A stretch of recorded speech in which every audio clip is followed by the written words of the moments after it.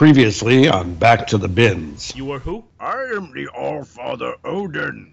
Odin does not need a resume. I have come to try my hand at earthly jobs. I grow weary in Asgard. You don't seem to have grown weary of having that filthy raven on your shoulder. Shh, it's You okay. you will be cleaning up after that thing, right? Odin does not clean a raven poop. I'm really not stupid. What is that? Phony eye patch? Give me this thing. What the hell is that? Don't hand me, knave.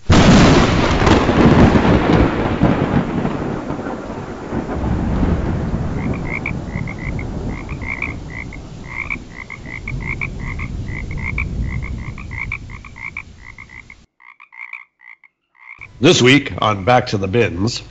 Yeah, so we've been getting some good response on these intern bits. Russell likes them, a few other people like them. That Odin one was pretty good, with that whole Modoc and you get smited and stuff. So yeah, I think you just like that I get smited. It's Well, it's not every day. I mean, usually you're the one that ridicules me. So yeah. So you keep writing. You keep writing these bits so that I get smited, or would it be smoked? Not me. Come on. Yeah. Okay. Whatever. But you deserve to be smoked. I'll be right back. Just go get stuff so we could record a show. All right. I gotta get some due. You look at that list of new interns or whatever. All right. What do we got here?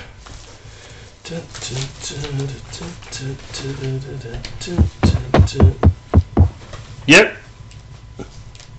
Hello? Who's in charge of this establishment? That's me. How dare you imitate the All-Father?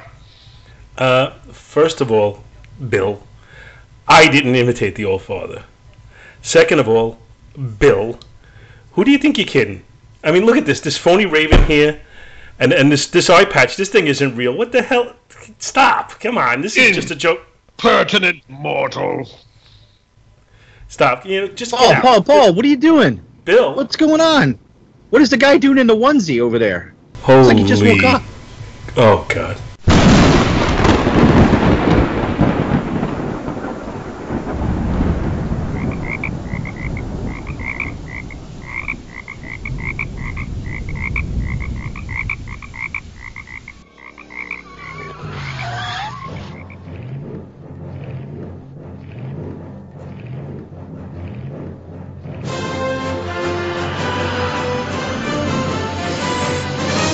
Back to the bin.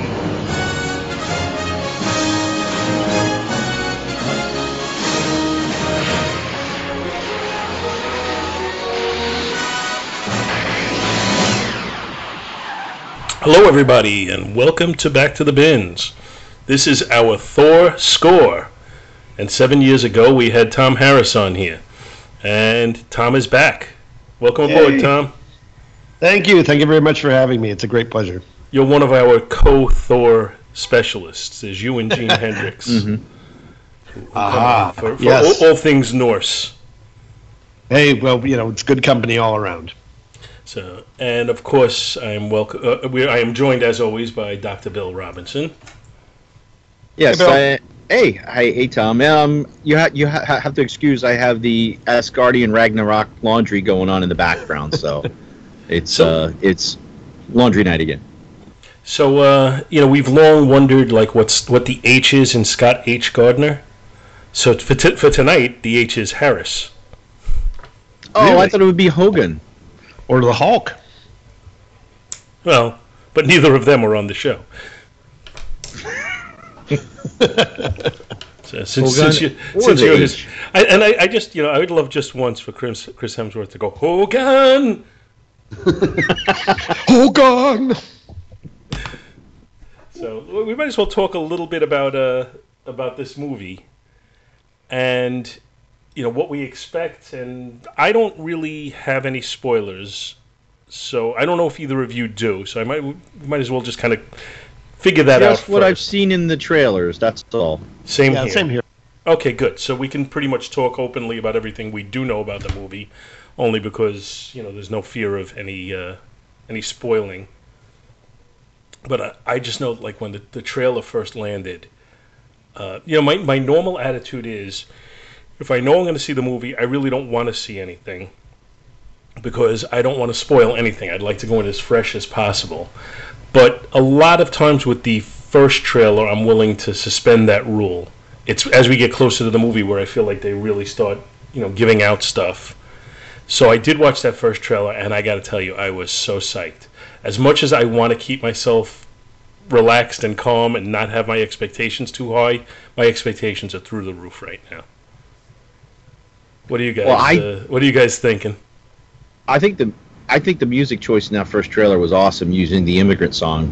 Come from the land of the ice and snow. It was just and the whole smashing the hammer, and the look of Hela, and then she has the horns. Oh my God! Yeah, I definitely have to say that certainly after that first trailer, I was really, really looking forward to seeing what else they're going to come up with. And as time has gone on, we've gotten a little bit more here and there, and it seems like maybe the emphasis is shifting a little bit, and it's going to be more humorous than serious. But yeah, there's a place for that. I'm just hoping that they find that right balance. I've feared that on occasion. Certainly, I was afraid of that with the second Guardians movie, that they were going to overdo the humor, and they definitely had it full of humor, but I don't think they overdid it. I think they did find the right balance. When Ant-Man first came out, I had some concerns that the humor wouldn't age well, because there was a lot of humor in that one as well. But so far, I guess we're 2 years removed from that now, and it's still holding up very well as far as I'm concerned. So, so far so good. I think I don't know exactly what their process is and how they put these things together and what kind of checks and balances they have, but I got to think that they're pretty meticulous about it, because they've already kind of parted ways with people over creative differences on a couple of occasions and still managed to come out with pretty top flight material. A lot of times when you have that kind of turmoil, it's like a death knell for the quality. But in with the Marvel Studios, so far so good, and I think I just have to have some confidence that they're not going to do the humor to the point where it's going to lose the excitement or fun of the movie. Well, I've heard some of the criticism raised about the Marvel movies is that they're not really getting directors that put their own stamp on things anymore, and that it's more of just, can you manage a movie? Can you film this on time? Can you get this under budget? This is what we want you to do. And I don't really know if that's necessarily true, because I do see some nuances in the different movies, especially in the Captain America movies we've seen. One was like the 70s spy thriller, the first one with the Winter Soldier, and I don't know. What do you guys think about that? I think there is a risk of just quashing some creativity and potentially having a real cookie cutter formula, which some people criticize Marvel of doing, and I don't agree with that criticism, because I think they've kind of put together a lot of different types of genres as they've done these superhero movies. So I'm not on board with that as a criticism, but I've heard it a few times. In particular, I heard it a lot with the Spider-Man Homecoming, where they said, they just Marvel-fied the Spider-Man franchise. Sure. That there may have some merit in that they used whatever it is their process is to make that movie, but I don't think that movie is a replica of movies that have already come by them. It's part of the same universe, and it's got some of the same feel to it, but I don't think it's a duplication where you say, these are all like the same movie. I think each movie has its own little unique feel to it so far. I don't know how long they can continue to do that, because sooner or later they're going to repeat something in the formula, but like I said, so far so good. Yeah, I'm pretty much in agreement with you there, Paul, and that is that they've actually established a Marvel Cinematic style that works reasonably well. But like you say, it's going to be a tough time to keep from repeating themselves, and especially if you get into like Guardians 3 and Avengers 4 and all this other stuff going on.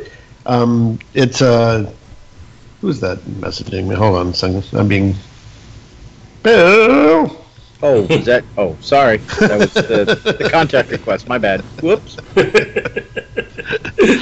Completely lost my train of thought because It's time I for have somebody else on the show besides me to yell at Bill. no attention span. Me, no, but no, I'm easily distracted. Oh, look, a squirrel. But I got On two my of them. nemesis.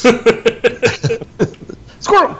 No, like I was saying, they've done a pretty good job of balancing it so far, and they're gonna run into problems though if they don't start to mix it up a little bit soon. So I'm hoping that certainly with the next wave of films, we're going to start seeing something a little bit different creeping through. Maybe something a little more serious on one side, a little more silly on the other side. Maybe we'll get Howard the Duck again. Maybe we'll get something that is actually a thrill ride and something that's very suspenseful without having that sort of fun edge.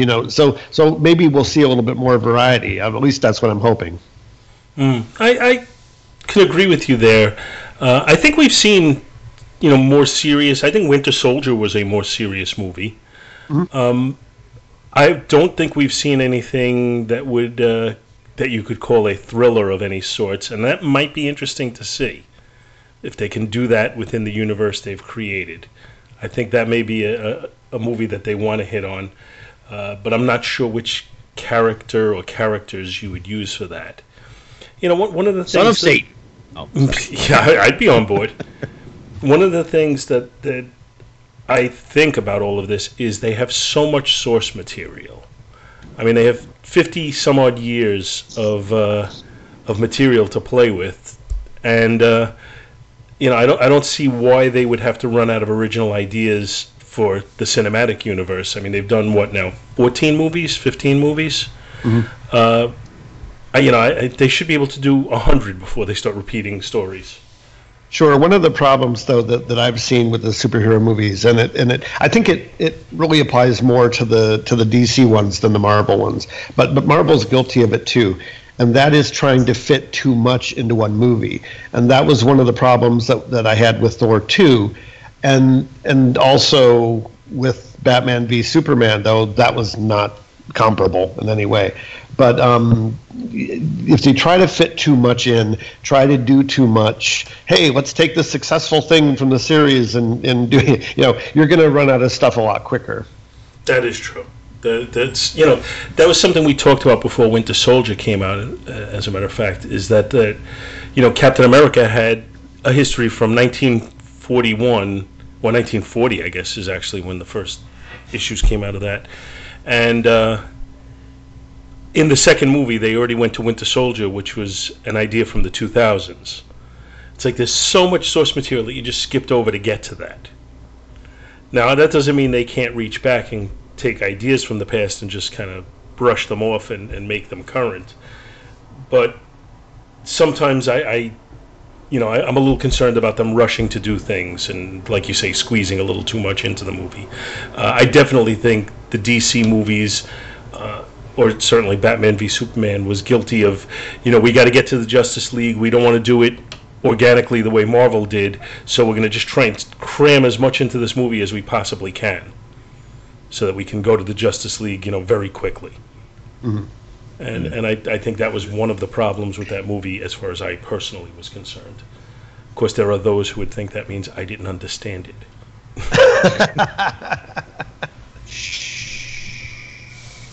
I think I understood it all too well. So you were I was trying to think of what type of thriller that they could have. What if they had like the what was it, the Midnight Suns that get together, have them gather, which that was during the 90s if I recall, and have them like go after a serial killer who is actually someone who's collecting souls for, say, Mephisto.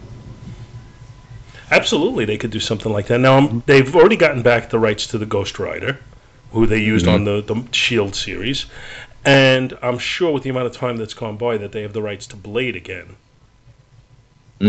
So I don't see why they couldn't put together a Midnight Suns movie. And I don't know why this formula doesn't work. I have heard people say that it doesn't. But I don't see why, instead of making a $200 million movie, you can't say, let's make a $75 million movie. So that if the returns aren't as high, you still turn a profit. Mm-hmm. You know, I don't think look a at Deadpool. thriller. I don't think a thriller necessarily requires a huge special effects budget. I mean, to do Ghost Rider right, I think you have to put a little, you got to spend some on CGI. But they were able to do it on the Shield TV series. They were able to do it on those, the two Ghost Rider movies. I don't think the problem with the two Ghost Rider movies was the special effects. I think the problem was the script and to some extent the casting. Yeah, it's for sure. But I don't think it was the special effects. I don't think it's they spent less money so it sucked. I think if they had bothered to put together a good script and maybe hire somebody to play Johnny Blaze who was under 50, maybe they would have had a chance of a successful movie. But that said, I am curious, Tom. The last time we talked was in our score episode for The Dark World, and we never talked to you about what you thought of it and how you felt that played. Well, I've kind of touched on it already. I think that they fell under this category of trying to fit too much in. One of my big disappointments with The Dark World was the character of Malekith. And as much as I'm sick of Malekith today, I think he's totally overexposed in the comics. The problem that we had with Malekith is that he wasn't close enough to the original character. And they just kind of treated it almost as an afterthought. You have to have a bad guy for the movie. We want that bad guy to be Malekith, but they didn't go into enough detail on who he is, why he, what his motivations are, and they just kind of treat it all kind of, well, we have to have this happen, so it's happening now. I didn't have any particular problems with the overarching plot, other than the fact that it was maybe a little bit clumsy, and some of the character stuff I found a little bit annoying. And I did a review of the movie for my own show, and I actually liked it. I thought in some ways that the Dark World excelled and in some ways even surpassed the first one, because you're dealing with, you've already established who your characters are, and you get to let them play a little bit. But as a story overall, as a movie overall, it had a weaker script. And as much fun as some of the stuff was, it's not in the top tier of Marvel movies, in my opinion. It is on the lower end of a group of movies where I liked every single one of them. Mm-hmm. So, I agree with you, but I'm not willing to damn it with that criticism. Sure. I don't dislike any of the Marvel movies, I'll be honest with you. There have been none of them that I've hated. I think that Christopher Eccleston was wasted a little bit in that role, because Malekith didn't really... He just seemed more like the cardboard cutout villain. He didn't... Yeah. I didn't get the real... compare the Hugo Weaving as the Red Skull versus Malekith, it's night and day. And I don't think that's due to the actor. I think that's how it was written. I agree with you, yeah.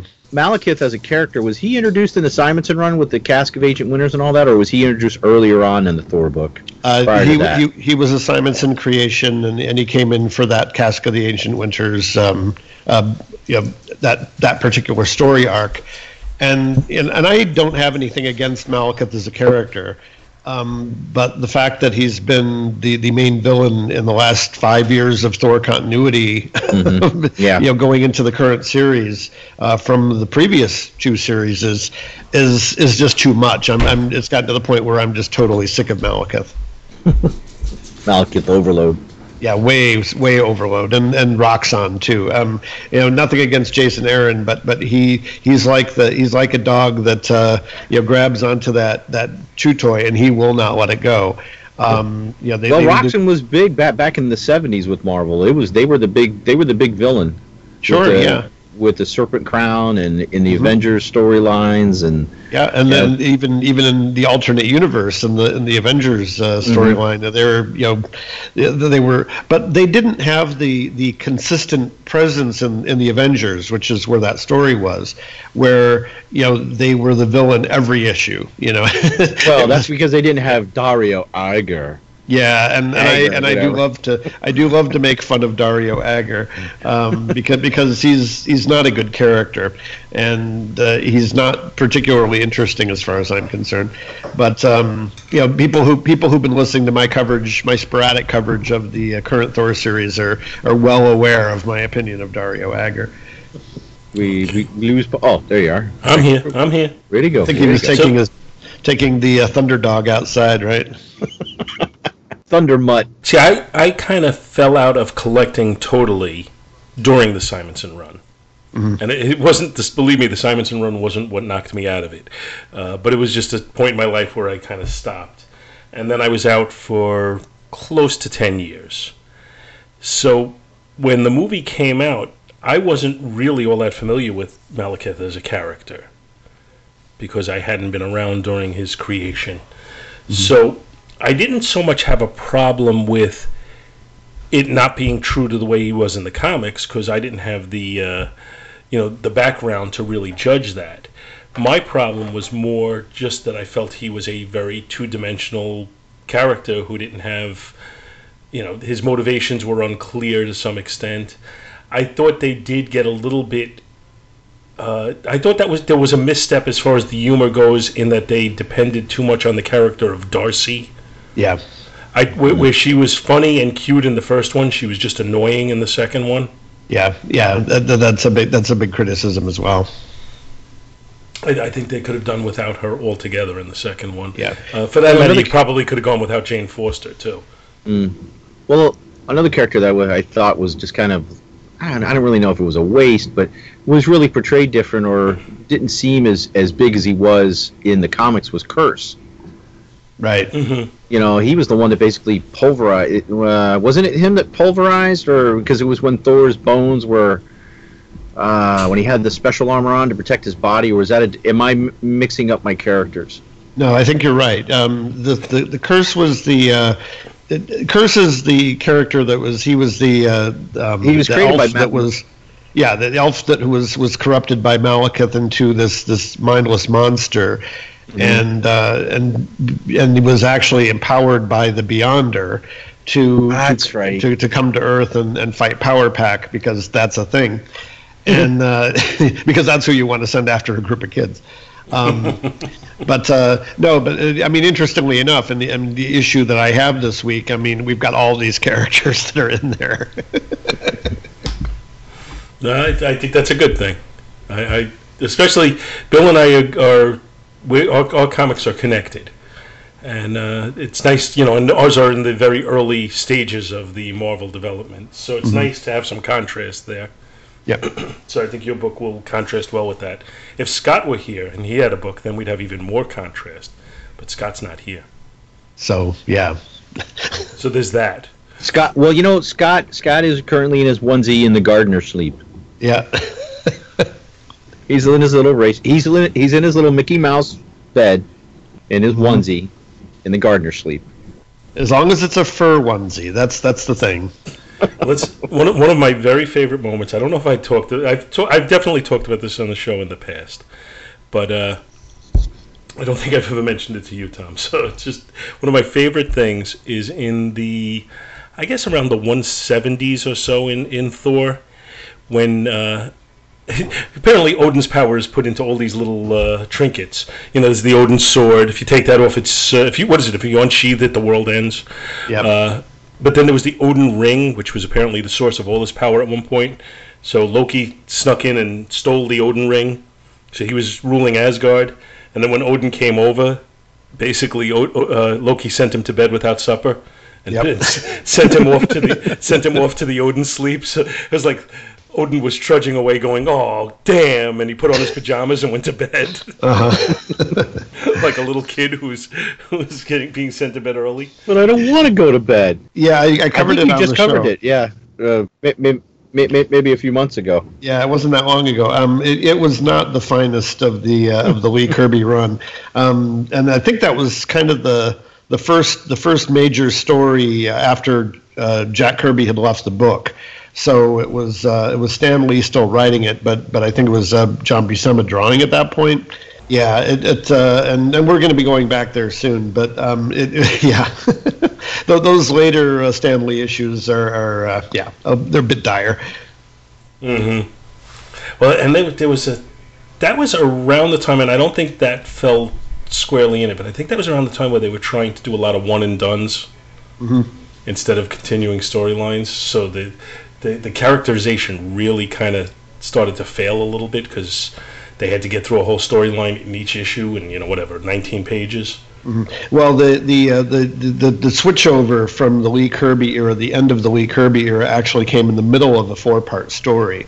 And it actually began with Stan Lee with Jack Kirby art for the first issue, and then it was Lee and Kirby for the second issue, and then the end of the story was Stan Lee with art by Neil Adams.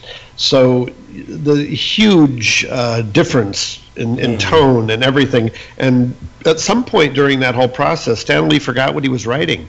The story that began in those last 2 issues of Kirby wasn't the same story that Neil Adams finished. And even Neil Adams doesn't remember, because I actually spoke with Neil about it at a convention, and he doesn't even remember the story that well. I could see. Well, I guess I do point to some of that era. Towards the end of Kirby's stay with Marvel, I point to some of the Thor issues as some of his finest work with Marvel. Mm-hmm. I think he really, when he hit his stride, he really did well by Thor. Yeah, I think the 150s, 140s, you don't get any better than that. And then when you start getting into the 170s, you can see that Jack is on the edge of leaving, and the art starts to suffer. They try to mix it up by bringing in some different inkers on the book, and none of them really quite work. So, and then in the end, it just kind of goes, and he leaves halfway through a story. So, yeah, well, he definitely became disenchanted at the end of his Marvel stay. Oh, sure. I think he held back a little bit on his creativity too, because he knew he was going to leave, and he wanted to save some stuff for when he went over to DC, and he started there, and he had just so many characters that he created in such a short period of time. Mm-hmm. And as much as I love Kirby, because I do love me some Kirby, and I love the stuff that he did at DC as well, it really was kind of a quantity rather than quality thing at DC. I've always said that Kirby's creativity was phenomenal, but that he needed somebody like Stan Lee to ground him. Yeah, I've been saying that for years. So when he went to DC and he created the New Gods and the Forever People and Commandy and his character of Sleepwalker, or Sandman rather. Yep. When he created all of those, they're phenomenal ideas, but he needed somebody to say, this is the way to go with the story, because he just did, he didn't know where to take it from a dramatic point of view, and to be fair, his dialogue was poor. Yeah, one of the things I will observe about Kirby's work at DC is that there was one series in particular that I always hold up as being the pinnacle of his DC work, and it's because he had a strong idea of what the story was about, where it was going, who the characters were, and surprisingly enough, it's not what people normally think. The book I'm actually thinking of is The Forever People. Mm-hmm. He actually seemed to have more interest in what was going on in that book than in some of the other books, and so as a result, that book holds together beautifully even now. I may have to revisit that series. In fact, I would love to revisit the entire Fourth World series. Mm-hmm. The problem for me with that is it really does get off to a slow start in Jimmy Olsen. Yeah, sure. Yeah. and some of it's a little just over the top silly. But, that said, we're not here to do a Jack Kirby show. It's, we're here to do a Thor show. So we might as well jump into some of that right now.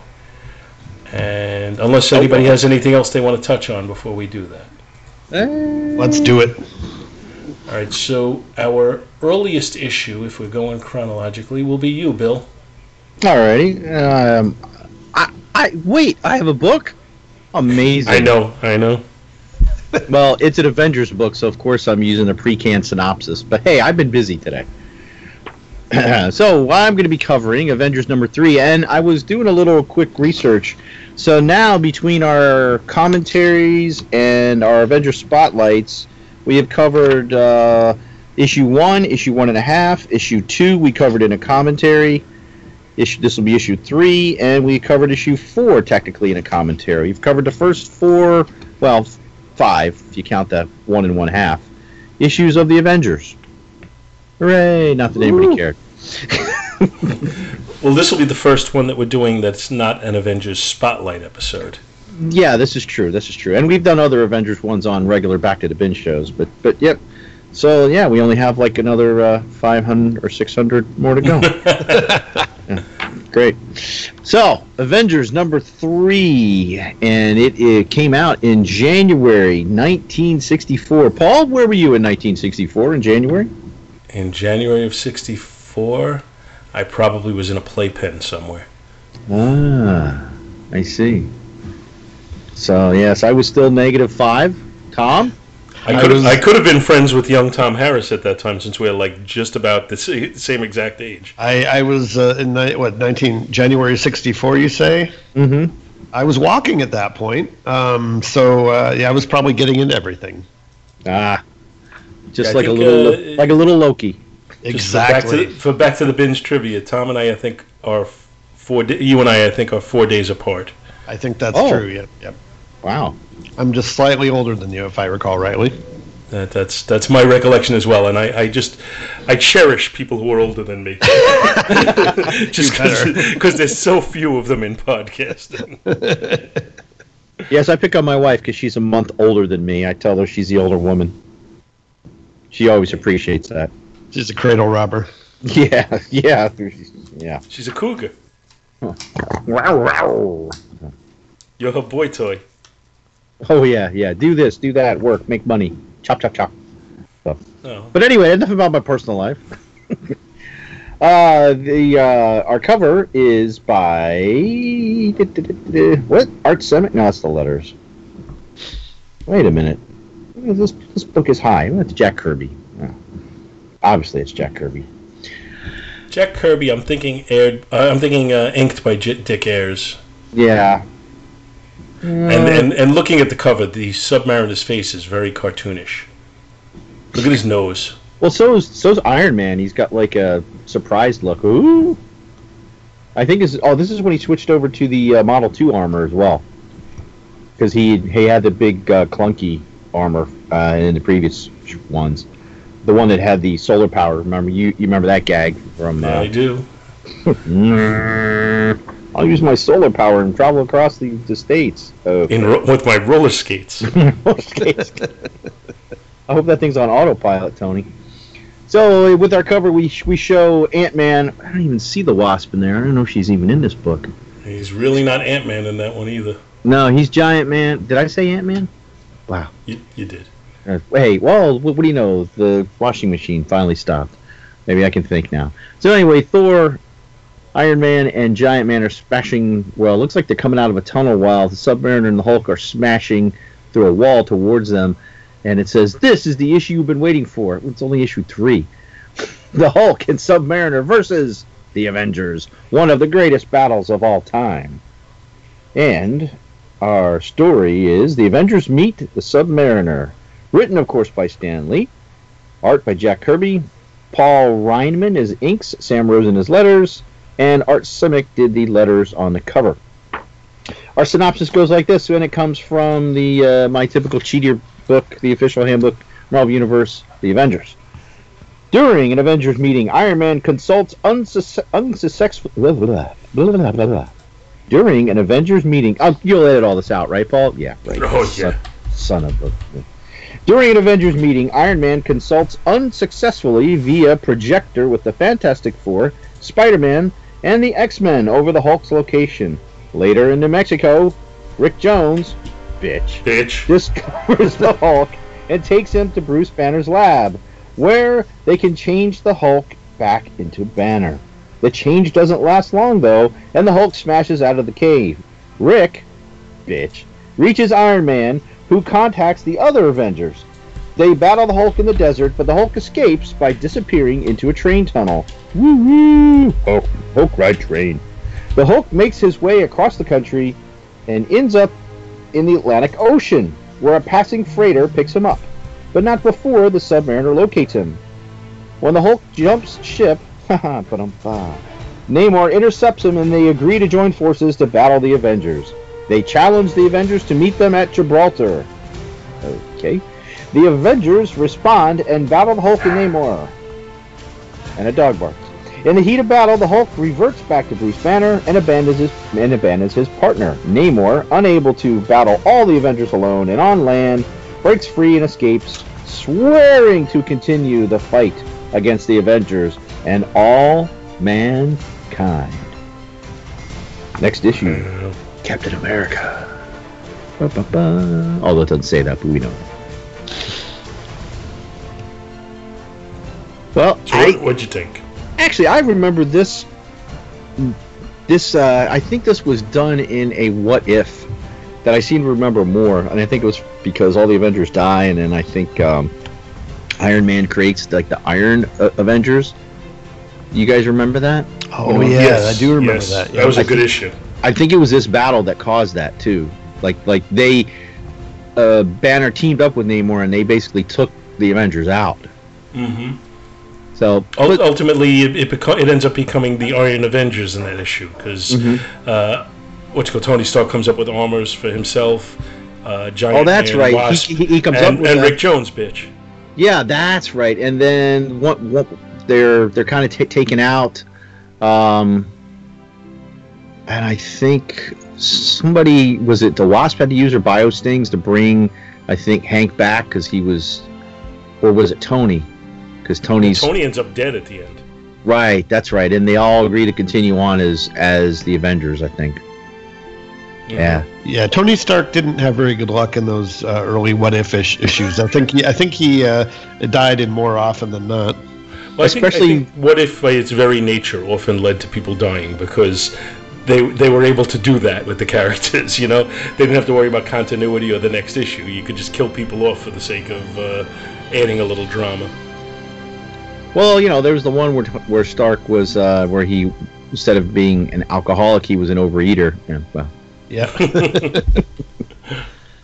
So, but you know, we got some nice Kirby art in here. It's it's a little inconsistent, and I particularly, as I was going through it, I particularly go to page. Where is it? You think it's the inker though? I'm looking at page 12, bottom right corner. 12 of the art. 17 of the book, not of the art. Oh, okay. Do you see what I'm talking about? Where Thor's wrapped up in a cable, or where the Hulk's throwing the flour bags out, and he looks like a little Abner character. Yeah, I don't think you understand. Yeah, we're I don't see wrapped up in a cable, but the Submariner drags the Hulk out of the water, and then in the next panel, the bottom right, is just a shot of the heads, and he that one, okay. He does look like a little Abner character, actually, though. Yeah, look at those eyebrows on Namor. It's like, geez, dude. Did you pencil them things in or what? I want to be alone. But I think that's my point, though. It's a little inconsistent in the art. Now, just to kind of break through to our our second book, where in this book does my book take place? That's what I was trying to figure out before we got on a little earlier, and I hadn't quite figured that out yet. Because I know, because the peek behind the curtain, your book will, because Thor's sitting down in your book and retelling, like he's asked by the kids, you know, which one is stronger, you or the Hulk? Mm-hmm. And then he begins to.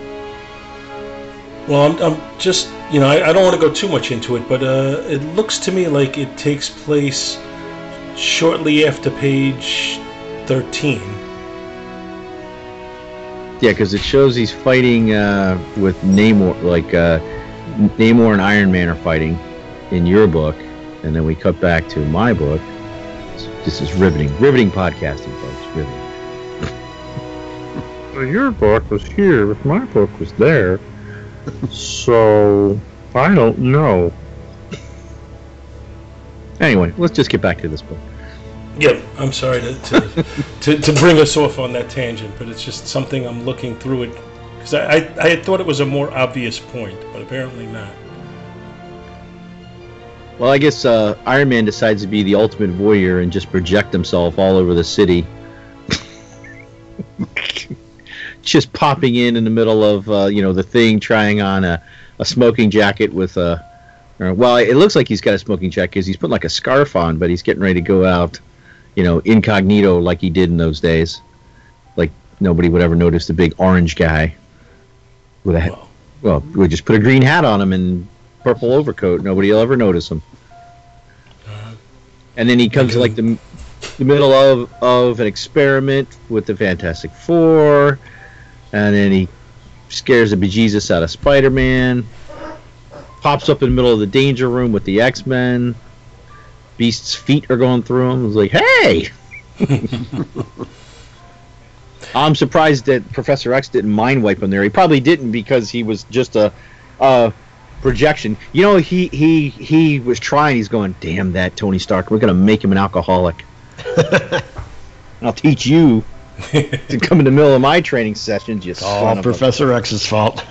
So now looking at this little montage that you're talking about, to me, there is kind of the example of why Steve Ditko was much better suited to drawing Spider-Man than Kirby. As much as I think Kirby is one of the greatest artists of all time, his Spider-Man just doesn't have the same appearance as Ditko's. He had trouble with some of the webbing. It doesn't look good. He doesn't have the... Yeah, that looks like somebody in like a Spider-Man Halloween costume. It's just, I've seen cosplays that look better than he does on... Poor Jack. Well, I mean, I'm sorry. I'm calling it like I see it on this one. I mean, other panels aren't bad, but that one. And then the beginning of page 5, I don't know what the hell happened to Iron Man's face. Did he smash up against a wall on his way back or something? Because he's just kind of like, he obviously has no nose right there. I'm going to blame that one on the inking. I mean, the rest of the characters don't look too bad. But, yeah, it's just the way that Iron Man's got his face turned. Well, Rick Jones meets up with Wilfred Brimley there. There's some kind of monster loose back there. Biggest creature I ever saw. I'm going to go notify the police right now and take my diabetes medicine. And Hulk looks like he's... How deep is that water? He's like got his whole arm down there. Oh, yeah, and he pulls out a Jeep.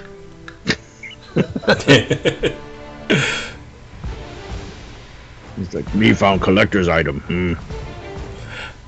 I picture the Hulk in this as sounding like he did in the 1960s cartoons. I like when they do the transformation and they show his skin to be partly flesh tone and partly green, which they do on page 7 when he's turning back into the Hulk. He looks, and he's kind of got that gray, or like pale ashen color to it, and then he goes full human. And his pants aren't fitting either. Imagine that. We're going to be hearing more about the Hulk's pants in a little bit. And then he goes to sleep and he wakes up and he wakes up as the Hulk, but he almost looks like somebody, and I can't quite put my finger on it, like a possible movie star of the time, but maybe with changed features. In which shot? The top of page 7. Which one? There's 3 different shots there. Well, the final one. You know who he looks like. He's an actor that's around today. Brian Thompson. You may not know the name, but if I showed you the face, you'd go, "Oh yeah." I don't know the name. He was the guy. Oh, he played I believe he played the lead villain in Cobra. Cobra. No, not that Cobra. Stallone Cobra. He was in Buffy. You're the disease, and I'm the cure. He's been in the X-Files. He was one of the aliens in the X-Files. Brian Thompson. Is anybody Googling? Are you Googling? I just Googled him. Yay, nay? It's although that wouldn't be the case here, because he would have been, Brian Thompson's about my age, or I don't think he's that old, so I'm totally off in left field. Oh, it certainly wasn't a case where Kirby was using him as a model. Yeah, well, obviously, but it just... He would have been like 2. Might have been one ugly kid. No. It was a really skillful age progression. So, yeah, and then Hulk just smashes right on out of there. And just one more to point out in the art, in the last page of the story, in the very center picture. What's Namor doing? He's just so happy that he got wet. I'm thinking he could use some prunes. Water at last! Water! Oh, laxative! Oh, sorry. He's got the water enema, maybe. Ooh. That's just a strange looking picture. I was just trying to re-sing the Namor song, trying to do an enema. Namor from Atlantis with the enema in the deep. Somewhere Kirk is getting very angry at me right now with the Namor podcast. So just to focus a little bit on the Thor Hulk throwdown, which is kind of our motif for this episode. Going to page 12, actually, what is it? 23 of the story, which is, I think, where my story comes in. Yeah. Of, Thor being attacked by the Hulk and the Submariner, and the big thing in that page is the Hulk trying to wrest Mjolnir from Thor, and being unable to do so. Yep, and then late at the bottom, it looks like Namor and Thor are doing the twist together or something. Twist again, like you did last summer. So I had remembered this as having, like I said earlier, kind of a seamless spot to have the extended story that mine is, but it doesn't really play that way as you read this. It was interesting how they went from issue 2 to issue 3, where now they were presenting the Hulk as a villain, though. Yeah, because at the end of 2, there was the whole big, I don't want to say confusion, but, well, I guess it was confusion with the Space Phantom, who was pretending to be the Hulk. And the hilarity that ensued there. See our commentary for that issue. Or listen to it. Or listen to it. Or listen to the prophets. You can see it and listen to it. Well, yeah, true. That's right, because it is a commentary. You can go find it yourself and listen to us babble about it. I think while we were mildly drunk. Babbling is a fair word. Bunch of grown men drinking Mike's Hard Lemonade, watching cartoons. What could be better on a Saturday? Well, sounds like my typical weekend. All right, do we want to... I mean, yeah, that's pretty much, this is just one big long fight book all the way through. But, I mean, it's got a couple, I guess I'll do the grading. Cover.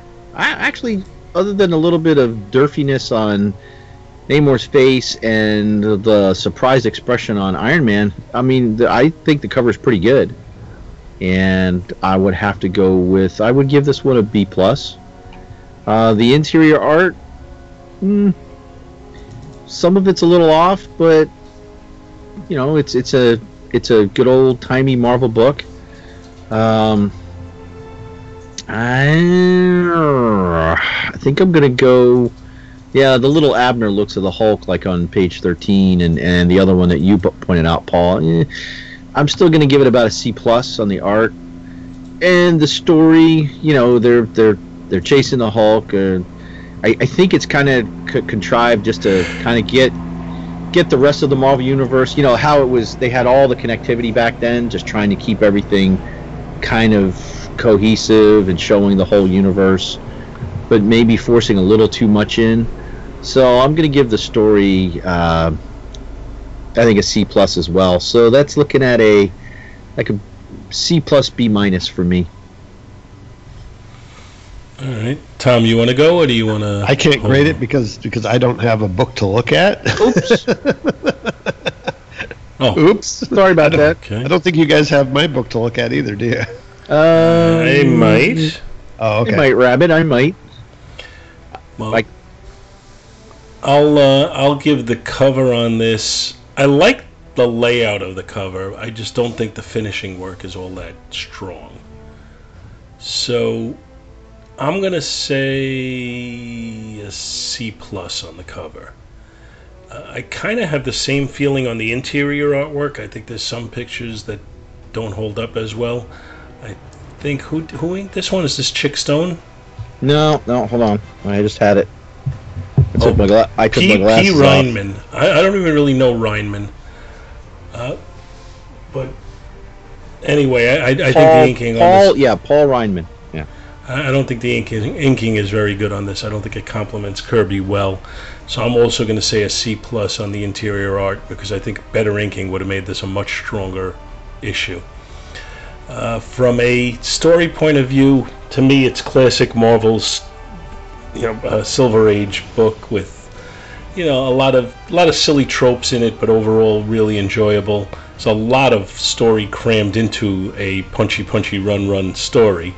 So I'm going to say a B minus on the story, and overall I'll give the book a C plus. So, Tom, you want to give your review? Sure. I think that art-wise, it's a bit substandard for the era even. Obviously, during this time, Jack Kirby was drawing everything in the world, but there's some things that really kind of come out and show themselves as being, one of them is the pinup, the Avengers Meet the Submariner in the splash page. Some of these faces are a little bit scary. This Paul Reinman character, he actually was an inker on some of the early Thor stuff, and I don't remember his stuff on Thor as being particularly bad. I'm looking at this art, and to me it looks like Kirby is really rushing. And that could be part of the problem. But, then again, he's got 10 million other books to draw. Certainly, the story is a very, very by-the-numbers, sort of early Marvel Silver Age story, but it's still fun. I mean, and the fact that they're coming in and doing their shared universe thing where we have the X-Men appearing, we have, Spider-Man appearing as weird as he looks here. It's something new and exciting, and I think for that reason that brings up my total grade. Plus, I kind of knock it down a grade because of Rick Jones. But I'm going to say I'm going to give this for art. I'm going to give it a B minus, down to a C maybe. Story wise, I'm going to say again I think a B minus. Down to a C. So for an overall grade of C to C minus. All right. So that's normally that would be the end of Avengers number 3, and we just move on to another topic. But in this instance, I brought to the table Thor 112, which is a story that kind of elaborates on what we just saw or heard, depending on how you're doing this. And before I get to it, I'm going to say I do think this is one of two things. It's either a lack of creativity by the creative team saying, I don't know what to do this month, let's just expand on that fight. Or it's Kirby and or Lee looking back on that and saying, we really missed an opportunity to have a good battle in there, so why don't we just revisit it? I'm not sure which one it is. But it's, again, Journey into Mystery number 112, and the cover has an image which almost looks less like a cover and it looks like it should be inside the issue.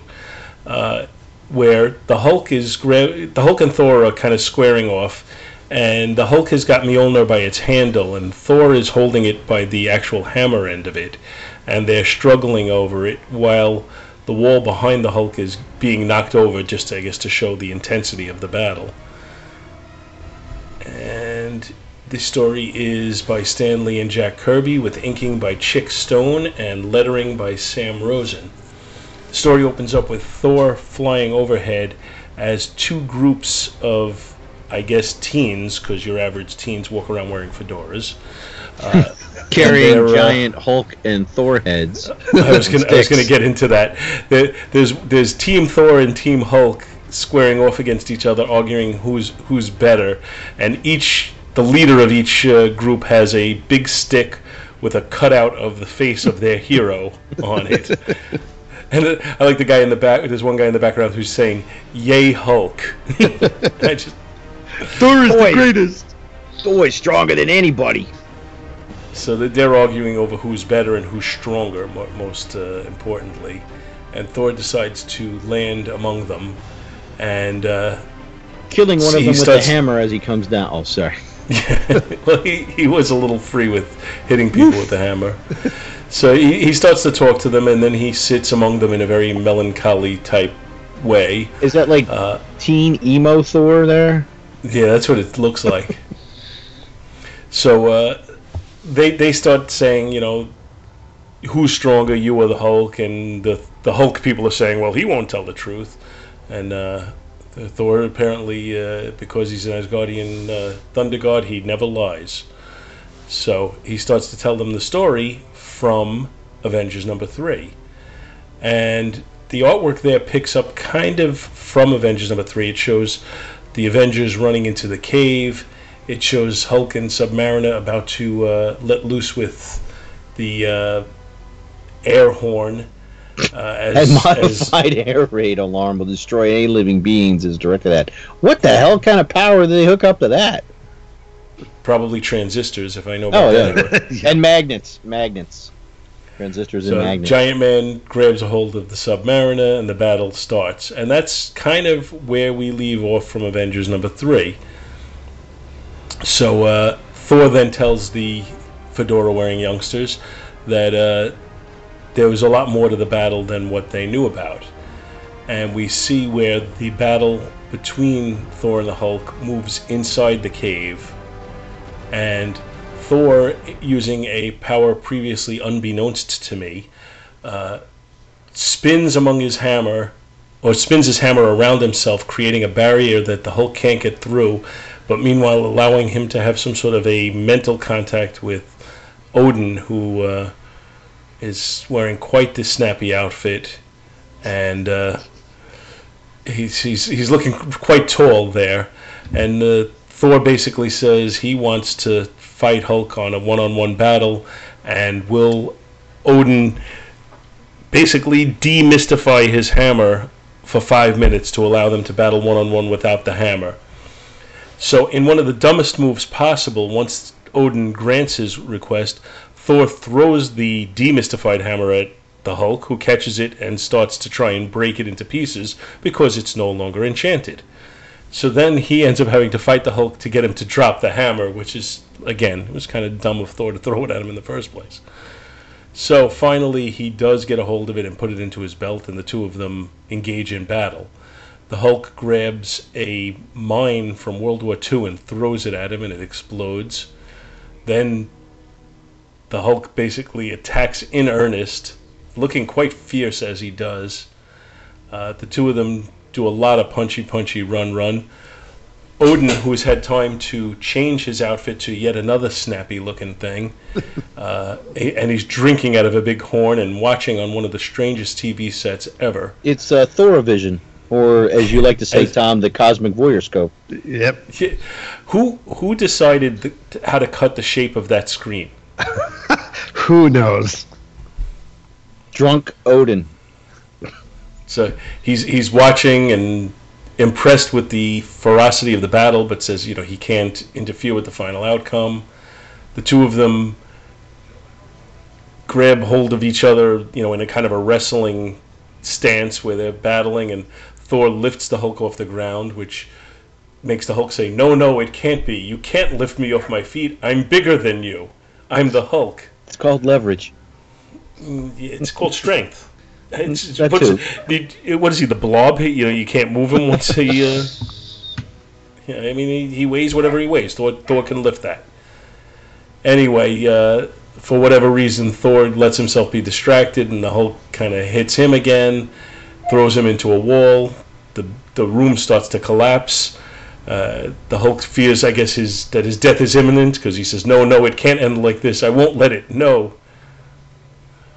And Thor uses his hammer now to get out. And now we kind of rejoin Avengers number 3, where the Submariner is running away from Iron Man, who says he can't continue, must repair chest devices. If transistors stop, I'm doomed. So the Submariner starts to escape, but Thor engages him in battle, and then the Hulk grabs a hold of him as well, which is back to the panel we saw in Avengers number 3. Mm-hmm. So now the hammer is enchanted again, and it returns to Thor, and the battle kind of just ends, and Thor admits to the kids that they never did get an answer to their question. But then we cut to Hulk in the desert, and it says, "And days later, in a lonely desert area of the great Southwest, the strongest mortal creature on Earth shuffles forth, lost in his own dark clouded thoughts." Now this is days later. He says, "I must find Thor someday. I must crush him as only I can." So apparently Hulk is now obsessed with crushing Thor. And that's why he's angry all the time. He holds a grudge. So, they're definitely presenting the Hulk as a villain here, which is one of the things I mentioned in the last issue. I don't know where we are in the timeline and how much time passes between this point and when he starts to appear in his own series again in Tales to Astonish. I'm assuming we have about a year or so in there, because I'm not sure that Stan Lee knew what to do with the Hulk right now. His series had failed and was canceled, so he still wants to use him, but he's using him as a villain right now because I think he doesn't know if he can use him as a hero anymore. So I think it eventually doesn't create a continuity problem, because they create that multi-personality issue for the Hulk. So I think they're okay with him being villainous at this point and heroic in others. But I just think there is, like in the early issues of Thor, where Stan Lee didn't seem to know which way to go with the character, whether to make him a superhero or a mythological figure so much.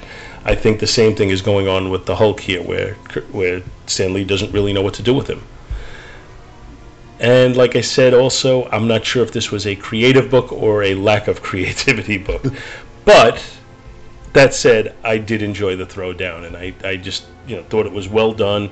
It is a story of punchy, run, but to me it was fun. And what do you guys think? I think this is a great issue, and I really enjoyed covering this on my show. Compare the artwork to what we had in the Avengers number 3 story, and this is just head and shoulders above this. Kirby at this point is really started to fire in all cylinders. Every panel is more dynamic. There is a little bit of wonkiness, and you can see actually there's a couple of frames where it's obvious that there have been faces redrawn. To my eye, it looks like they were redrawn by Marie Severn, but that your mileage may vary. But I think it's a great little one and done story. They fit it into the Avengers continuity in a place where they could. And it works. So I'm going to give this one A minus. Okay, we weren't going to rate it yet. You're jumping the gun a little on me. But I'm not going to tell you I disagree with that. At the top of 4, I think it is the one where Namor is grabbing Iron Man's fist. Mm-hmm. That's a nice shot with them in the background. And see, that's the way Iron Man should be drawn. His face, it still looks it's still flat, but it's from this is almost the same angle as that other shot, but at the other shot it was just like it looked like somebody smashed his face right into a wall. Here it doesn't look that way. It looks much better. And I'm going to give a lot of the credit to Chick Stone inking this as opposed to Reinman. Mm-hmm. But if you look at the inking job, I think Chick Stone kind of went frequently with a thicker line here than what I normally would like. Mm-hmm. But it works very well. It was very effective in this particular issue. So, it just shows you that you have to look at the individual issues. You can't just pick one style or whatever. On the splash page, down at the bottom right-hand corner, is that Kirby? Sure looks like him. Or in that same panel facing in the other direction, on the other end, the total other side in the middle, it's two Jack Kirbys facing off in there. Well, I'd like to think that that's an accident, but I think it is an accident, but I would enjoy it more if I found out that it wasn't. That he was intentionally doing that. I get a big kick out of them having the cutout heads on poster sticks hanging holding up. It's like giant popsicles. Yeah, it's a very, very, very calm Hulk in the cutout. Calm Hulk, sleepy Thor. Yeah, I do agree with you, Tom, that the artwork in this is just no question much, much better than it was in the previous issue. I do get a kick. I always get a kick out of the Odin outfits. Yeah, back especially during this era on my own show, I had the drinking game where you drink every time Odin changed his clothes because he would just change his clothes multiple times in an issue. Or if you watch the Thor 1960s cartoon, they'll show him in different outfits during the same conversation. Yeah. That's a recipe for alcohol poisoning. To kind of jump a little off topic for a second, did you guys have either of you seen or read the new Marvel Legacy book that came out? No, I have not. All right, never mind. Then I'll be quiet. I'll let you read it if you so desire. Because never mind. That's all I'll say. Just leave us hanging. Well, there's a early version of the Avengers in that book, and I don't really want to.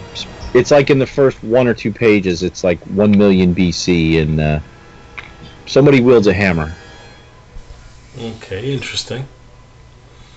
Or if we just harken back to our discussion from earlier, in the first issue of New Gods, didn't they have a dead god with Thor's helmet?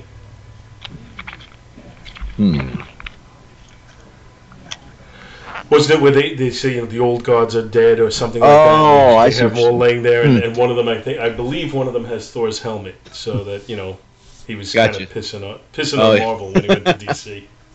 I haven't seen it, but that wouldn't surprise me. I like that Thor gets a what page was it? It's he does it's the top of page 10 of the art. The second panel in, he gets the Captain Kirk flying drop kick on the Hulk. Yes. He's like, well, actually, no, he pushes off from the wall. Sorry, no, he's actually pushing off from the wall. But it just reminds me of that flying Kirk drop kick that William Shatner always loved to do. That is just which is not that effective. Big in professional wrestling, but in real life, it not so much. It doesn't really do. I think I tried that once. Yeah, not so much. I will say that this flying drop kick is catching the Hulk in a very sensitive area. The wump. Oh, yes, it is. Right in my green giblies. Ooh. Those are angry too. Well, Hulk kind of gets a little revenge on him. Hulk not happy. On the last panel of page 12, Hulk says, "In your face, Thor," and kind of gives him a little taste of it again. Hulk no shower. Not so fresh. Enjoy. I believe the term for this is teabagging. Teabag the tea god. Poor Thor. Thor couldn't stand it so much he had to run his face into a wall. 2 panels later. I gotta get the stench out. Dear God.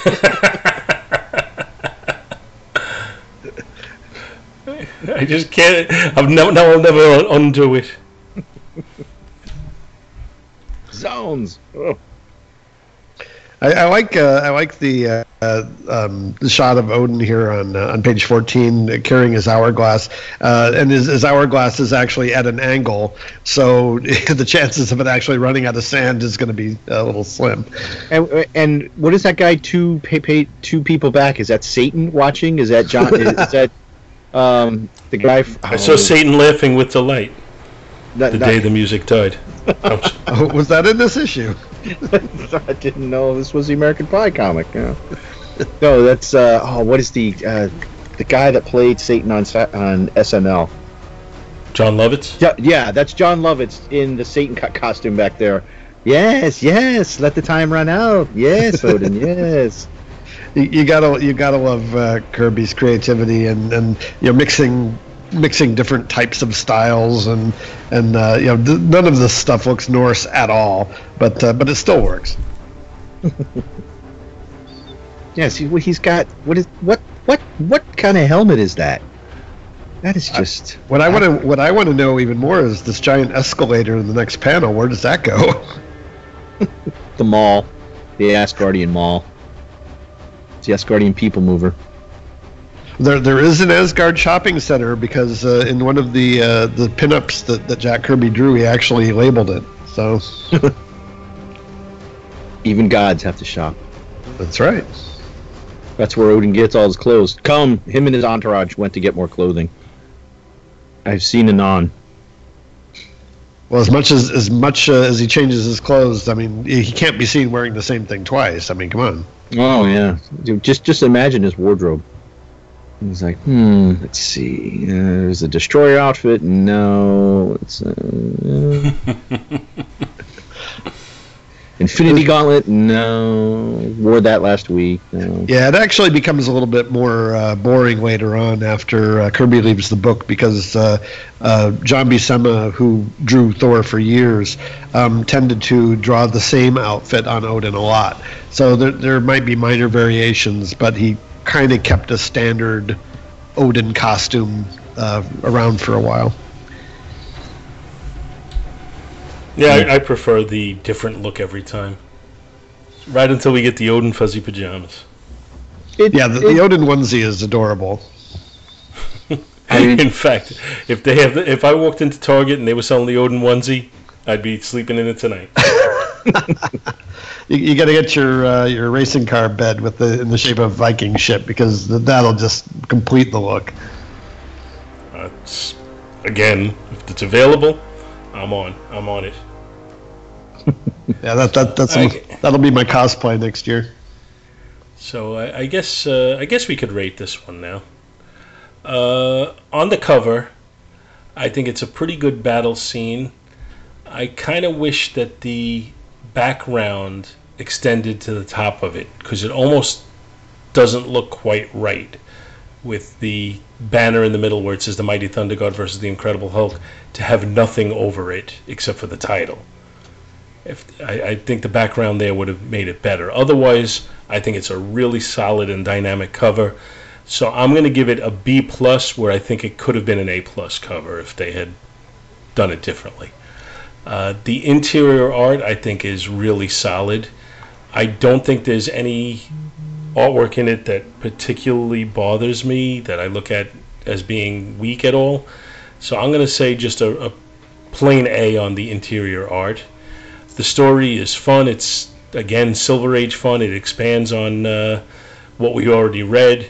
It's not particularly meaningful as far as progressing the universe, but it's just kind of hitting on what we would just be curious, the who's stronger, the Thor or the Hulk, and it's playing, drawing that out a little bit more.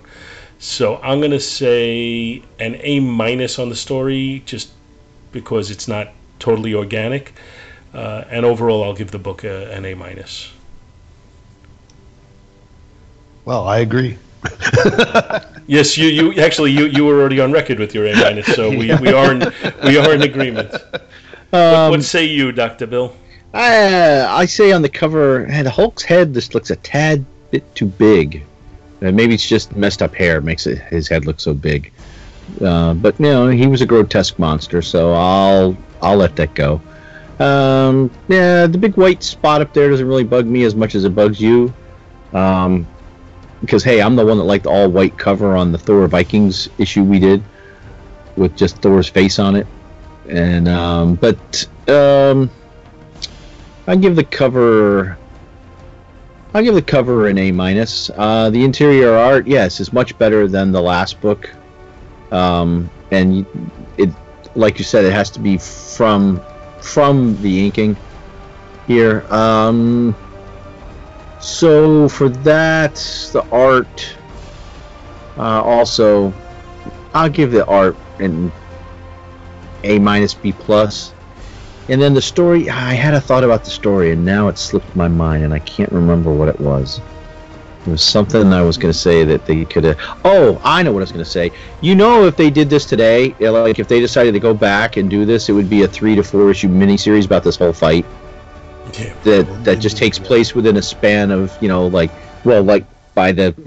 Odin's time clock, about 5 minutes, and plus the fight before and after. This was a 10-minute fight that today would expand into 3 or 4 issues. Mm-hmm. So for the good story, for the good telling of the story, I'm gonna give it a B plus A minus. So I guess I'm right with you guys on this B plus A minus border. Okay. You know what I didn't mention is the way he drew the Hulk in this issue says to me that he is going for the Frankenstein's monster motif here. Especially the one where he's got the big face and he's like he's jumping at him. Yeah. Well, that one, there's several where he's got kind of the elongated face a little bit. If you go to the page 12, the first panel in particular. Yeah. Oh, yeah. Yeah. Definitely. Ha! Feel the power of Hulk. Down, bow to your master. So suddenly he's Arnold. Come on, no, it can't be. You can't lift me off my feet. I'm bigger than you. I'm the Hulk. So much for 60s goodness. Let's move forward about 3 decades or so. Fly 30 years to the future. But before we move 30 years to the future, I just have to point out we'll go back to the past. One of my favorite things about this issue is the last page of the Tales of Asgard story. Just the last panel where you see baby Loki, little baby Loki, with the evil look on his face. Even then, you can tell he's already got the little hair on the side. Yeah. That's how you know he's evil. With a little devil horn hair. Absolutely. Hear me, legions of Asgard. Oh wait, no, that's your gig. I'm stepping on your territory. Yeah, you're stepping on my gig. Get out of here. No, so I guess we're moving forward in time a bit. This will be to 1995. So we're talking 30 years later. 32 years later, and the Mighty Thor number 489.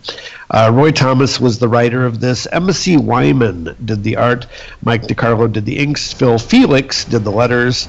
Felix the cat. Bondrew and Becton did the colors. Ralph Macchio, not the Karate Kid, did the editing, and Mark Grunewald, who was also not the Karate Kid, was the editor-in-chief. So, Just to jump in real quick, M.C. Wyman, do you remember this name, Paul? You should. Do you recognize this art? I don't offhand. M.C. Wyman did Avengers Unplugged. Oh. That first issue that we covered? Yes. I don't know if you see it in the art now that I mention it.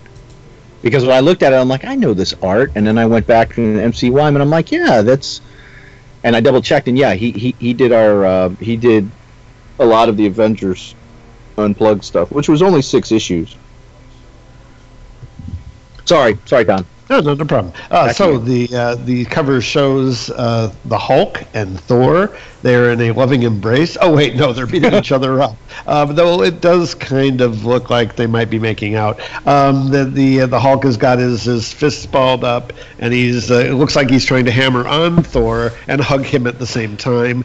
One of the things that really strikes me about this cover is that that the Hulk's elbow is actually larger than his face. The two of them are scrapping, it looks like, on the top of a hill, and there's some sort of white fire coming up from below. Crackle, crackle, crackle. And the cover art is by Wyman and DiCarlo. This retailed for $1.50, believe it or not, and people actually bought it. And in the background, you have a mysterious face of, looks like Hela, and it's obscured Spawn. by the logo. Spawn. Yeah, it does kind of look like Spawn. Or Batman or somebody, yeah. But it's obscured by the logo because poor design. So I'm going to not really go through this page by page because it's a 90s comic. Why would you want to do that? So the story picks up from the previous issue, and just to recap, Hela, the goddess of death, has basically been throwing these giant lizards and monsters onto Earth, and they've been wrecking the place up. And, she doesn't have a lot of motivation because it's a 90s comic. It's because she's evil. It doesn't have to make any sense. So it's the 90s. And Thor is accompanied by Sif and Volstagg and Hogun and Beta Ray Bill and a new superhero team that was created by the High Evolutionary. They're not very important, but I'll mention them a little bit later, but they're so unimportant that you're not really going to miss them if I don't talk about them. They're called the God Pack. Basically, in order to keep Hela from ravaging the Earth with these giant lizards and monsters, Thor makes a deal with her that he is going to be her servant forever in hell. Dun, dun, dun. So Hela agrees to leave the Earth alone. Thor goes off with Hela to hell. And that's the end. No, wait, no. Because because of course we can't just have the hero of the book going off to live in hell forever. The supporting cast decides to send the Hulk after him and bring him back. Now, this is not the Hulk that we've seen in the last couple of issues, because in this era, the Hulk has Bruce Banner's intellect and a pair of spray-on trousers so tight that they admirably show off his shortcomings. That's why they call him the Professor. Anyway, so Thor is going off to live in hell. Not to be confused with Professor Middleton. Oh, sorry. Definitely not to be confused with Professor Milton. Hey, so meanwhile, while this is all going on, one of the monsters that Hela has had attacking Earth is Curse, who we talked about earlier, created by Walt Simonson, and he was attacking Earth because he thought that Thor was Malekith. It was an illusion that was cast by Hela. Now Curse knows that he's been tricked, and he is angry. So he goes off to find Malekith, and just by happenstance, Malekith happens to be nearby. Yes, it seems Malekith has been disguised as Jane Foster for the last couple of issues, hanging around in the background waiting for this moment. One of the God Pack is this guy named Ryger, who I guess he has the ability, to enhance senses, that kind of thing, realizes that Jane Foster is dead. Well, not really Jane Foster, but the person who is disguised as Jane Foster doesn't have a heartbeat. Manages to expose Malekith, and it doesn't make a lot of sense, but it's the 90s, right? So I didn't even know that Malekith was sick. Yeah. So Malekith runs away, but Sif reckons that if they can deliver Malekith to Hela, she'll release Thor from her control. Why? That's not made very clear, but Malekith has escaped Hell once, and I'm sure that Hel wants him back. So they send off Curse to recapture the Dark Elf and return him to Hell. Meanwhile, back in Hell, the Hulk makes his way past a hand puppet wolf and makes his way into Hell, where he and Thor face off for about 13 pages of battle. It's Fighty McFightenstein, and as usual, there's a lot of give and take, but no clear winner seems to be coming across. Do you notice a theme here? I think that Marvel kind of did that. They didn't want to really answer the question of which one was stronger. So anyway, they're going back and forth, and they're pretty evenly matched, and neither one of them seems to be gaining the upper hand. But they do create a lot of property damage, and they even destroy Hela's castle. And Hela's response is, well, I've got 8 more, but that kind of sucks. So at this point, Curse has succeeded in capturing Malekith and returns to Hell with him and offers a trade, Malekith for the Thunder God. And Hel is like you got to be kidding me. And so Malekith So Curse decides to stay on as well. So that makes it kind of a 2-for-1 offer. And you have to remember that Curse was designed to be twice as strong as Thor. So because of that, Hela's like, ooh, a 2-for-1 offer. And not one to pass up a bargain. She accepts Curse's offer. Little subconscious sexism there, hey, Roy?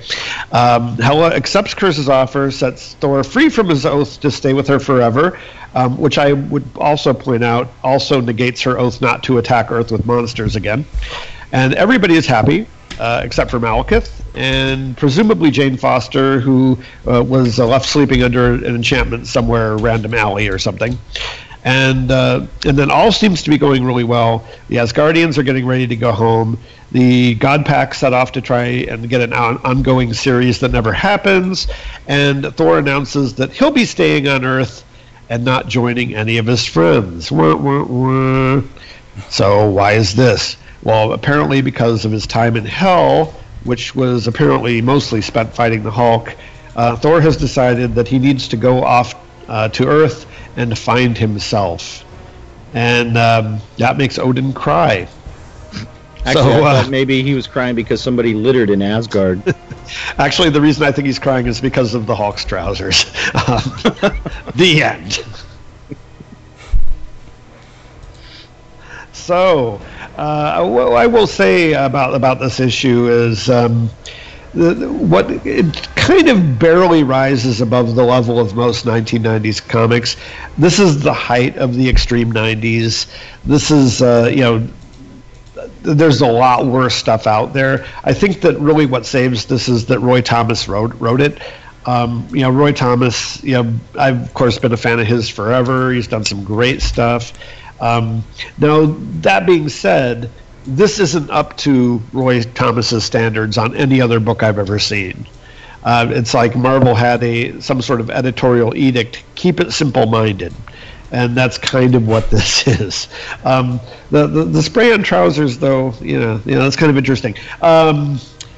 I will say, art-wise, you've got some great stuff going on here. It's not really what you expect me to say about a 90s comic, but I will say one thing for MC Wyman is that he does have some talent, and I think that being forced probably by editorial to fit a particular style that's popular probably hurt his career, because I don't know that he went on to do anything else, but at least not much.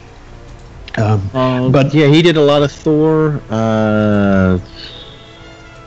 couple Avengers, a Fantastic Four, Atlantis Rising. He did an Avengers and Ultra Force. All the greats. Yeah. Avengers Unplugged 1 through 5. Now I don't know what he looked up. Hold on, let me see. There's another page here. Oh, actually, he did some stuff on Silver Surfer, Daredevil. Yeah, it looks like he had Namor, Nick Fury, Captain America. Well, that's good. Yeah. Kept busy. Yeah, he was busy in the 90s and the early aughts. Yeah. So it's like, he even did some stuff on Fear itself. Oh, so that's a little bit more recently, but no, but he actually does have some talent, and you look at some of the backgrounds and some of the scene work that he's doing, and it's actually pretty cool. They got a great image here of Hela on page 2 of Hela sitting on her throne, and it's not perfect. I mean, she's got boobs bigger than her head, but she's still. Is that wrong? Is that so wrong? No, but the size of that melon or melon. Look at her, but her feet are about the size of her little finger. So Liefeld feet, teeny little feet. Yeah, Liefeld feet, exactly. The thing that really stands out to me about the artwork is obviously extreme 90s. Everybody has veins popping out all over them. Tendons where tendons shouldn't exist, like tendons on the eyeball or something. Absolutely. One of the things that I have to mention, just because I have to mention it, is this is possibly the worst ever Thor costume.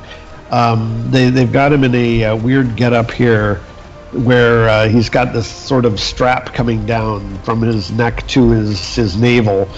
And apparently scale mail pants and metal boots, but it looks really uncomfortable, and his helmet looks absolutely ridiculous. This is Thor when he in his clubbing years. Yeah, I mean, I even prefer the bondage costume that he wore about 3 issues after this, where he was kind of in this leather straps for a while. I mean, it was still very much the extreme 90s, but it looked better than this anyway. So what do you guys think? Yeah, extreme 90s. I go back and forth on the art, because overall I kind of like it, but like you said, I don't care for the Thor outfit. And then there's a couple of images I just don't go for. On page 4, there's the shot where Hela's pointing away, and there's kind of a close-up of Thor's face. Mm-hmm. I think that looks terrible. Yeah, I think Thor's face looks terrible there. Where else was? There is actually a point that I should point out, where it's on page 11, where you have it's in the middle of the Thor and Hulk fight, where the Hulk's face is miscolored. So it looks as though it's supposed to be Thor speaking, but the words coming out of his mouth are obviously the Hulk's dialogue. So it's to the point where even the editors can't tell who's speaking because of the art. Mm-hmm. Yeah. So I mean, but there's other images that I think are very good. So, yeah, and it looks to me like the inking is a little inconsistent. Sometimes it looks like there's some detail in the back, and other shots it looks like they got a little lazy with it. So, well, I think it's a little inconsistent, but I don't think it's bad. I have to give a little props to I think it's page possibly 12, where you've got where Malekith is like hiding in an alley and Curse sneaks up behind him. Mm-hmm. I think that's drawn a little bit reminiscent of Walt Simonson in his style. Bit. Yeah, and because it sticks out a little different than the other shots in the book. Those two pages where Malekith and Curse are at. But yeah, there's some that some of the proportions are off, but I still kind of like Wyman's work though. Yeah, overall I like it. I just like I said, I just think there's some inconsistencies in the book, but overall, as a general rule, I like it, and when we get to our overall ratings, I'll elaborate on that a little. The story's okay. It's got a lot packed in there. It's a little decompressed. No, actually, it's a little compressed, actually, unlike the usual 90s stuff. There's a lot of stuff going on.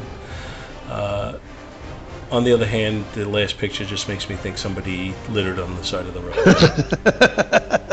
An Italian guy dressed as an Indian, right? Yep, absolutely. Or an Italian guy dressed as a Norse god. The ending is really abrupt. They actually wrap this up, literally in 2 pages, and then they have that little tiny little epilogue at the end. And I believe that this was, because they're going into the next story arc. There's going to be, new people on the book. There's going to be new artists on the book, and they're going to have Thor in his bondage outfit after this. So they had to wrap things up quickly. But I have to say, I'm not surprised that the God Pack didn't go anywhere. Really, they had such potential.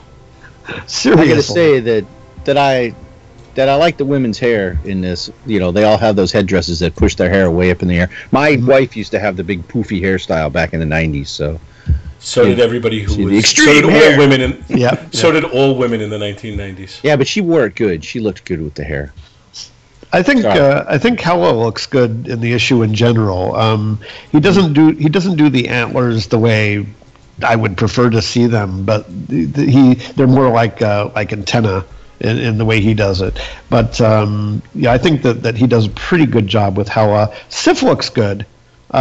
She generally looks good. I mean, there's a couple of panels where you can tell her waist is so narrow that there's no way she could possibly have any internal organs. But that's the 90s for you.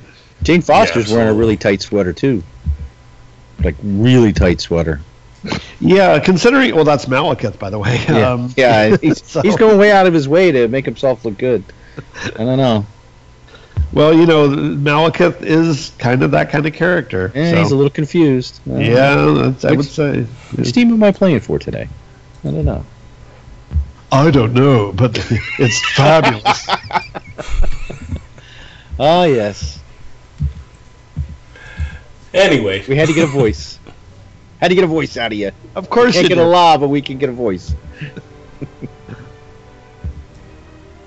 I was going to say, and now we'll have Tom crying as Odin, and dead silence. It's just. I will say there's this one particular panel here, page 7, that I could have sworn was a Sal Buscema composition. The shot of Thor belting the Hulk and him flying back with his mouth open. You don't get too much more Sal Buscema than that. Yeah.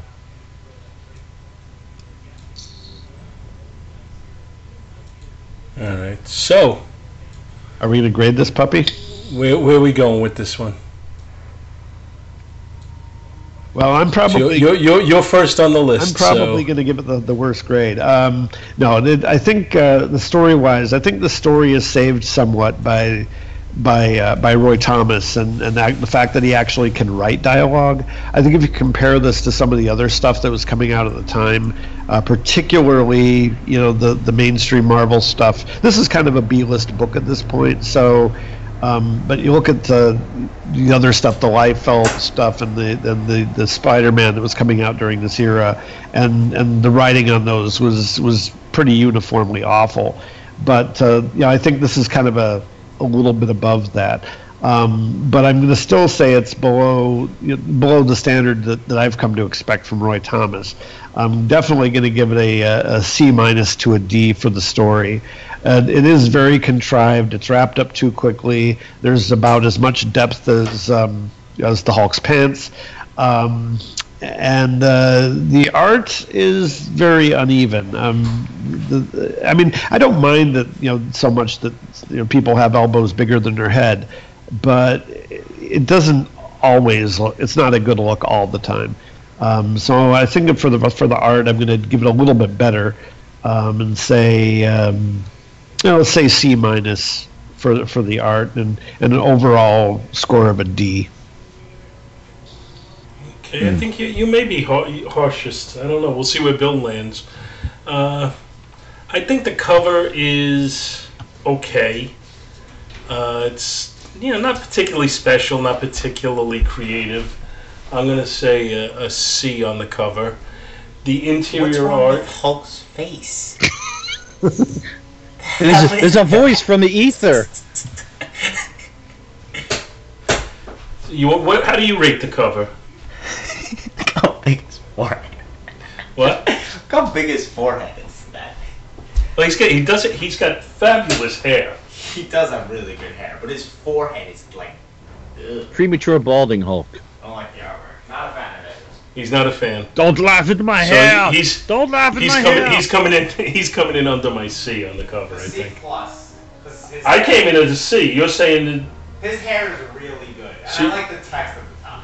Okay, there you go. He said a C+. I'm going C on the cover. The interior art, I think, is a little better. I think it's a victim of some 90s inking. And I hate to constantly put so much emphasis on the inking, but there's a lot of like cross-hatching and stuff that was just very of the time. So I am going to put some of it on that, because I think if you had Chick Stone ink it, I think it would be better than it is. So I'm going to say a B- on the interior art. And then as far as the story goes, it's a little confusing for me, but then I'm not that smart. So I'm going to say a C+ on the story, and I'll give the book overall a C+.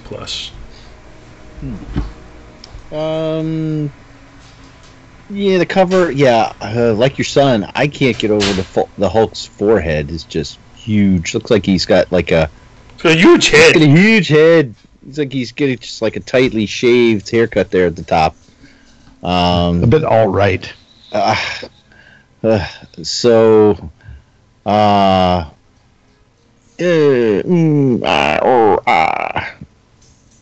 is a weird embrace too that he's in. That's I'm like turning my head trying to get my shouldn't Thor have another hand somewhere? Oh, you don't want to know where it is. It's like, yeah.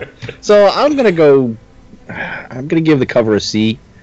I mean, I kind of like Wyman, so, but some of the, there's one panel that sticks out, and what is this, page 8,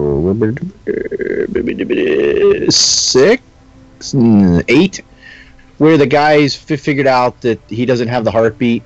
But they had the close-up when they figured out that Malik doesn't have the heart, or Jane Foster doesn't have the heartbeat, and his eyes are turned and looked to the side. Is it me, or does that like reminiscent of like a lot of Sal Buscema pictures? Yep. Just those eyes. Yep. Okay, so it wasn't me. I was like I've seen that shot before, but granted, it's like a little tiny inset. It'd be like something you'd see in a movie where they only show somebody's eyes, like framed in black, black at the top and bottom, and they turn and look at someone. So, but the art inside, I kind of think that he did a little bit of a Simonson homage on 2 pages, but I'm going to give it a B- C+, and the story, yeesh.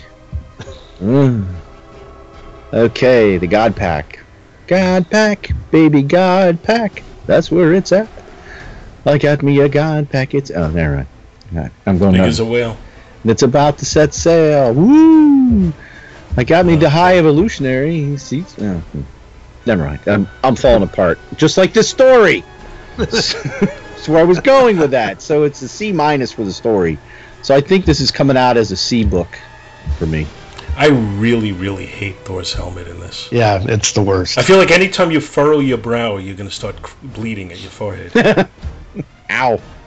Gotta remember to keep a neutral face. I can't smile. I can't furrow. Nothing. I like to furrow. Look, what you do in your own time, it's up to you. We don't want to know about your furrowing, your burrowing, whatever. Then I guess that wraps us up. I guess so. I want to thank you, Tom, for coming aboard. Thanks for having me. It's been fun. Thanks for being Scott Gardner today. Oh, no. Help. Scott Harris Gardner, yes, like you said earlier. I don't like Disney that much. Shh, don't say that. Don't say that. You get labeled. You say one bad thing about Epcot and you never live it down. Or Ecpat. Yeah. Before we call it a day, why don't you pimp your show a little bit? All right. You can hear more of my nonsense over at radiofreeasgard.com. I talk about old Thor comics and act them out and do silly voices and make fun of them, and sometimes do other stuff, more serious stuff. Do actual Norse mythology for one. Sometimes talk about Hercules and other mythological characters. But if you've enjoyed my bad jokes on this show, you might enjoy them over there. So go on over to the podcaster of your choice. Look for Radio Free Asgard, and you will find us. I highly recommend your readings of the mythology, too. Well, thank you very much. I appreciate that. Those are always good, as I'm listening, driving around, hearing you talk about mythology. It's a distraction from everyday traffic. I've kind of fallen off the Radio Free Asgard bandwagon, and I need to hop back on because I really did enjoy it, and I don't know why, but it fell off my subscribed list. I have no idea why. Probably because I went away for 3.5 months. Maybe that was it. I don't know, but now having had you on again, I've gotten a taste for the show again, and I will be back. Well, thank you very much, and hope you have some friends join you. I hope so. Yep. And thanks again, and I guess everybody else, we'll see you next week with some other dopiness that we'll put out for you. Hey, who you calling dopey? If the dwarf hat fits, wear it. Hey, not a dwarf. Thank you so much for listening to our show, and we hope you'll continue to join us each and every week for more good old-fashioned comic book back issue awesomeness. You can contact Back to the Bins to leave feedback, comments, questions, suggestions, and criticisms via email at backtothebins@gmail.com or by joining the Back to the Bins group on Facebook. Back to the Bins is a proud affiliate of the Two True Freaks Internet Radio Network, which you may find at www.twotruefreaks.com. Two True Freaks is a registered trademark of DiManzo Corps of Milan, Italy. All rights reserved. Each and every month, the Two True Freaks Network produces dozens of new and exciting episodes which regularly reach tens of thousands of loyal listeners worldwide. Sponsorship and or advertising opportunities are available. Inquiries may be made via email to twotruefreaks@gmail.com. Please take a moment to stop by the twotruefreaks.com site and check out their many other fine podcasts, won't you? Thanks, and we'll see you next week. I must not lose control. David, he's harmless. Is he prey? I'm sending you back. Give me that hammer. Wait! I won't hurt him. All right, look, you. Blake says that you are wise in many things. But if you show him how to cut the cord that Odin has spun between us, or if your witchcraft should harm Blake, then I lose my chance to enter Valhalla. And you have never seen anger. He is praying. David, it's okay. Go away. Leave me alone, please. You just don't understand. You don't know what could happen. Please. Go away. Don't push him. Leave you be. Sounds more like insult than hospitality. What are you doing, An insult jerk? is something I can always understand. Don't make me angry. He's braver than I thought, Blake. Stop it, damn it! Leave me.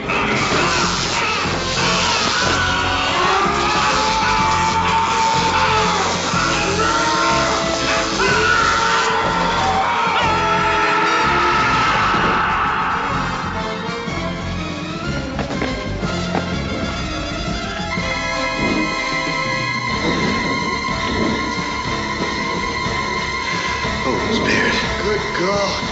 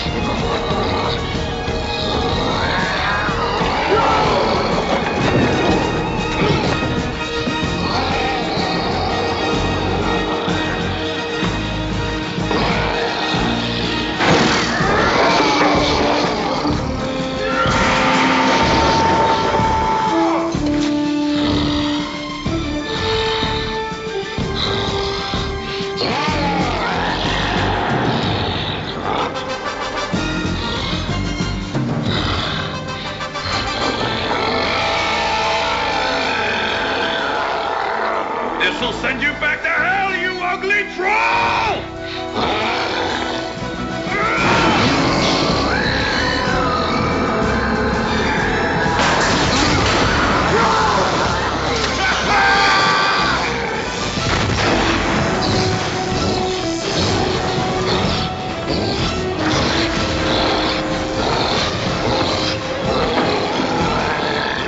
I think I've made him angry.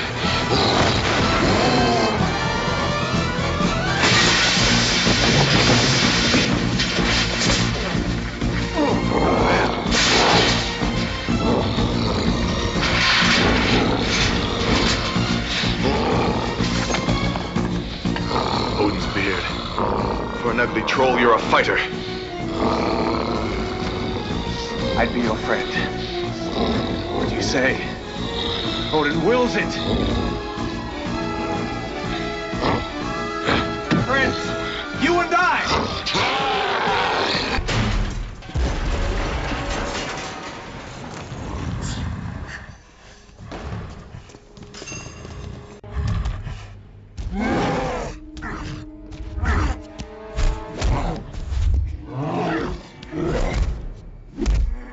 We're not your enemies, Banner. Try to think.